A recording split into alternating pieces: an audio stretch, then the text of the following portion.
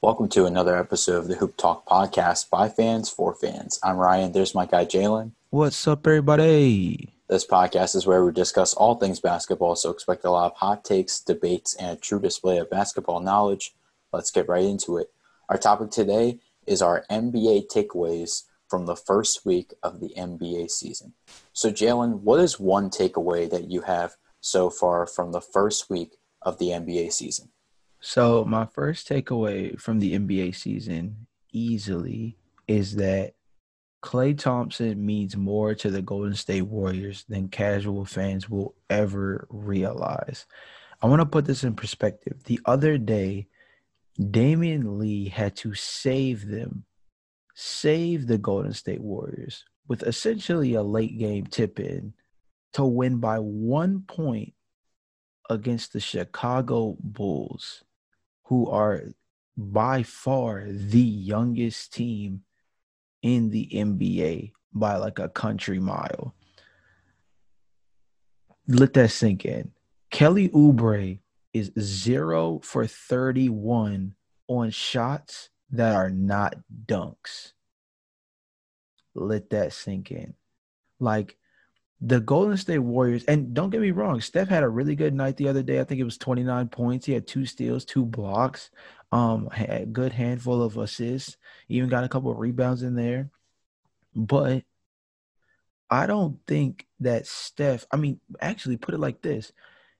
Even if Steph can sustain the kind of play that we saw last night, they won by 1 point against a team that is nowhere near in the championship conversation. Against teams like the Nets, they got murdered. I mean, annihilated. And granted, maybe we could chalk that up to the fact that you have one of the most dynamic offensive 1-2 punches in the league in Kevin Durant and Kyrie Irving. But a lot of the championship caliber teams have 2 guys. You know what I mean? Even some of the non-championship caliber teams like Washington, for example, at least has Bradley Beal and Russell Westbrook, even if that team isn't performing at the level we would maybe hope for with those 2 guys linking up. Even they're a significantly better team talent-wise than what the Bulls are. And they squeaked out a win yesterday. So I think people who may have been on the Steph Curry bandwagon the last couple of years are pointing to Draymond Green as the guy who's the shift mover in Golden State. I think everybody slept on the fact that Klay Thompson is probably single-handedly the best two-way defender, two-way player, two-way wing player in the NBA, and the Warriors are feeling the pain of not having him around. So I'm glad you brought up Golden State because that's actually one of my takeaways, but I want to expand on what you said because I think this is just more about Klay Thompson. This team is struggling right now, and you're right. They won by 1 point against the winless Chicago Bulls. And they lost by 26 to the Nets and 39 to the Bucks. Jalen, they didn't break 100 points in any of their losses. And those were to 2 of the best teams in the league. Now, granted, there are a few bright spots, like you mentioned Steph Curry.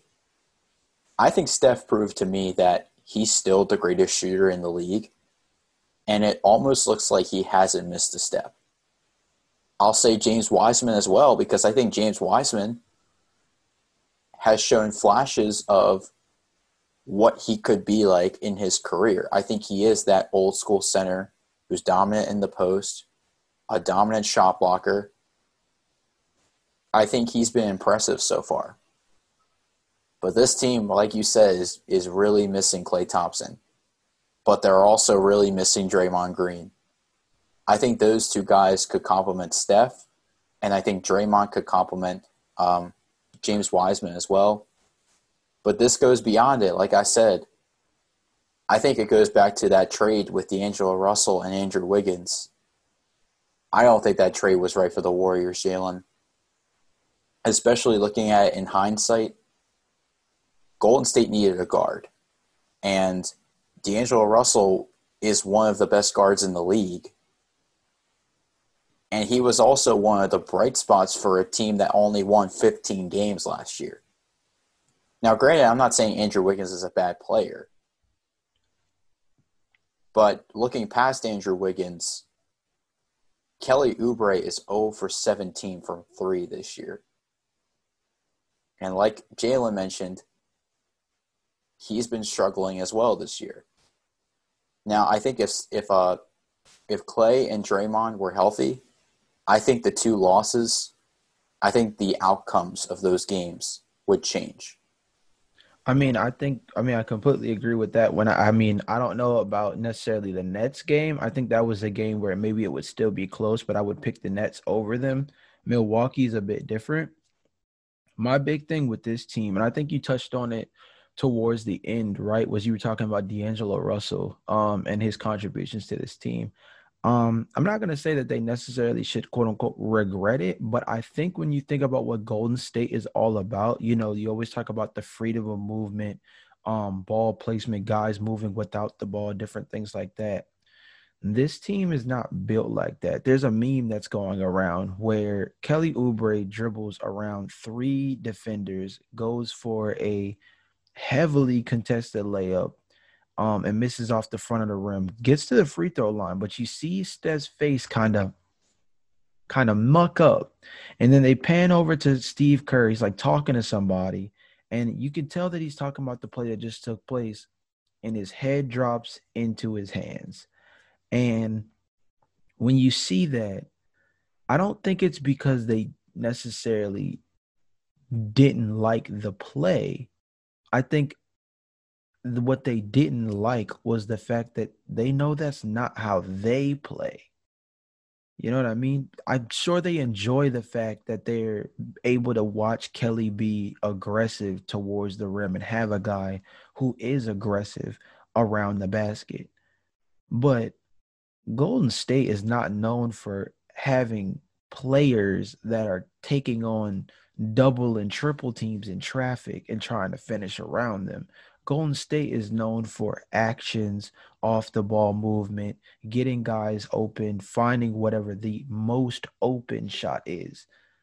And this team just doesn't have that right now. And I think that D'Angelo Russell would be a guy who not only could play without the ball a bit better than a guy like Kelly Oubre or even Andrew Wiggins on top of that, but I think the other thing is his passing ability is underrated within an offense like that, like this one, that kind of needs people that are willing facilitators. You're not gonna have a lot of guys who average 5+ assists on the team, but you're gonna have a lot of guys who average 5+ hockey assists on the team just because of their willingness to move the ball around.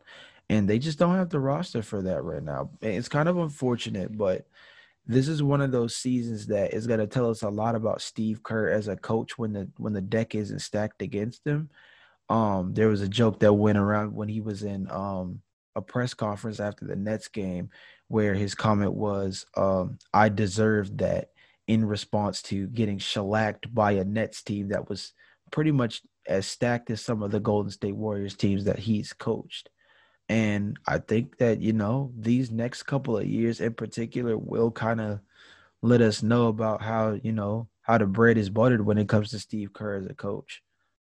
And it's interesting because Jalen, during our first power rankings series, you had Golden State in your top 5. And then you had some concerns, which led to you pulling them out of your top 5. But Jalen, I'm concerned for this team right now because this is not the Golden State Warriors team that I saw 5 years ago. This Golden State Warriors team is completely different. And I think the supporting cast is not doing so well right now. I mean, this Damian Lee is one of the bright spots for this team. Like you mentioned in the Chicago game, that he pretty much saved the Golden State Warriors from going 0-3 to the Bulls. But there's a lot of questions that are going to be answered during this season. What's your second takeaway? My second one is actually on the opposite side of the game we just discussed. As a bit of a homer in terms of talking about the Chicago Bulls, my favorite team, I have to kind of get in on them after the first week. And I did some digging, dude. And man, the stuff that you realize when you really look into some of these NBA teams. My second takeaway is that my Chicago Bulls are too young for the 2021 version of the Eastern Conference. Now, what do I mean by that? I did some digging around and I found out that the average age of the Chicago Bulls right now is younger than the Wisconsin Badgers basketball team in college. That's how young my Chicago Bulls team is right now. That's scary as an upcoming organization that's trying to turn things around with Karnisovas at the GM helm and, bringing in a new coach and Billy Donovan and trying to make adjustments with the younger guys that we have, not moving on from guys like Laurie Markkinen, letting guys like Otto Porter come back on the books for another year instead of expressing potential trade talks with it, involving him.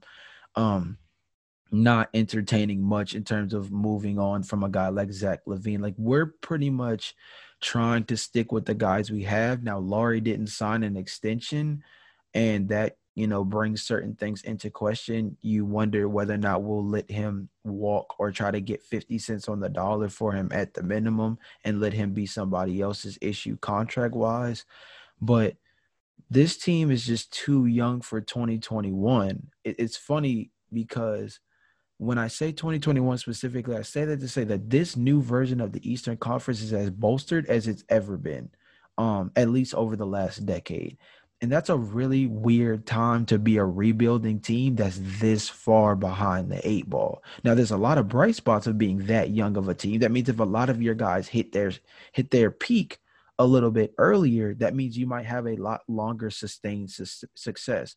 Kobe White, Patrick Williams, Wendell Carter, Daniel Gafford. If these guys pick up the pace and kind of hit not all-star level, even star caliber, but relatively well, you know, starting role players in the league alongside a star slash all-star caliber player in Zach LaVine, this team could have a really drastic ascension quickly if these guys move forward and develop at a rapid pace. But if it takes a while for them to develop, this is a team that is going to kind of watch the Eastern Conference, pass them by. Um, a lot of teams got better. There's even teams that we don't talk about a lot, like Indiana, that has sustained success despite not really having top tier talent. I mean, Victor Oladipo and Domantas Sabonis are the bright spots, but they're not talked about as often as maybe um, even a guy like DeMarcus Cousins is talked about more than a guy like Domantas Sabonis nowadays. And DeMarcus Cousins hasn't been right for about 2.5, 3 years now. So the Eastern Conference, man, is extremely, extremely dangerous in comparison to years past. And I'm scared that my Chicago Bulls are a little behind the eight ball in the development department. I actually have to disagree with you on that because I know that even though Chicago is 0-3, there are a lot more bright spots than what you are describing. I think that after the Warriors game, Zach LaVine proved to me that he's still a top 5 shooting guard in the Eastern Conference. I think Wendell Carter putting up a double-double against the Warriors as well proved to me that he is on the up-and-coming that he is an up-and-coming center in this league. I just think there were a lot more bright spots in terms of, I guess, Kobe White as well. Kobe White had a great game against the Warriors, and then also throughout the entire season. Even though the record doesn't show how much potential this team, how I guess the winning potential of this team. Mm-hmm. I think that Chicago could be one of the best teams, not for this season, but for next season when all their talent develops. I think one of my other takeaways is that Jalen, I think Brooklyn is the real deal. I think Brooklyn is one of the best teams in the league right now. They're 2-1 right now with wins against Golden State and Boston. Their only loss is to Charlotte. I've talked about the I've talked about the potential of this team with all of the talent that is on this team with guys like Spencer Dinwiddie, Karis LeVert, Joe Harris, Landry Shamet. And I think one of the only issues I had with them was chemistry, because I was mainly concerned with how these guys, how those guys were going to play together on the floor. Jalen, this team looks like they've been playing together for 5 years. I don't see any chemistry issues, and everyone on this team is an asset to the team's success. I think Kyrie and KD are the best duo in the league right now, and we talked about the potential of this duo when both of them were healthy and what they can do on the court together. And I'm impressed with what I've seen from them so far. In the first 3 games, Kevin Durant and Kyrie Irving combined for 48 points against the Warriors, 66 points against the Celtics, and 54 points against the Hornets. Jalen, I know I said in the past that James Harden would make this team better. I don't think they need James Harden anymore. Man, I do not disagree with you one bit. I'll take it a step further when it comes to the Brooklyn Nets. This is a team that by the end of the year could literally be dripping in NBA accolades, because I think it's easy to say that right now both of them are potentially in MVP discussions. I think if one wins the MVP, I think that the other one is easily up for comeback player of the year. Spencer Dinwiddie and Karis LeVert are both guys who could be in contention for 6th man of the year, especially with the way their rotations have been running lately. Karis LeVert has done significantly better than I would have expected coming off the bench in certain scenarios. So that's a really good bright spot. Had a really good game in game 2 of the season, and that was really good from him. I think it was about a 22-point outburst. And you put on top of that, Joe Harris can win a 3-point contest any day of the week. Steve Nash, everybody loves narratives, and if the Nets are one of the top teams in the Eastern Conference, Steve Nash may be argued to be coach of the year. Like, this is a team that could be dripping in NBA accolades by the end of the year. And although the loss to the Hornets was relatively shocking, it's also just a part of the ebbs and flows of basketball. They're one of only a few teams so far who's already even played, 3 games. There's a handful of teams, Oklahoma City, for example, that just played their first game a day or 2 ago. You know what I mean? So that's kind of just how things go. Also, at the end of the day, when another team gets hot, like how Gordon Hayward and Terry Rozier specifically did, sometimes it's just a matter of somebody else having a good night. So I think this Brooklyn team is extremely dangerous. I think that they have 2 MVP caliber players on their team. I think players are more within their role than I would have ever anticipated, considering the circumstances. I think all the chatter about Kyrie self-imploding this team needs to calm down. And I did an article for Razzball. Kyrie was my player of the week. I mean, and it was easy. It was easy. It was only off of 2 games. This was prior to the Hornets game that was the other day. But, I mean, the dude's shooting crazy efficient from the floor. He's assisting the ball at a really high rate, which is something everybody is sleeping on, is the fact that Kyrie is, embracing the point guard role in the passing department. And, he just so happens to get, either flirt with 30 points or, get 37 against his old team in the Boston Celtics. So, bro, you said it all, bro.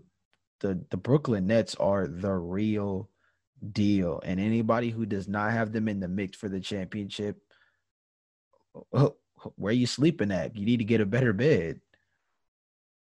So transitioning to our question of the day for our fans, what is one takeaway that you've had so far this season?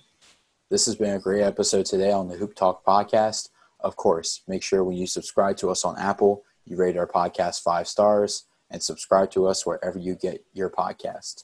We'll see you guys next episode. Peace.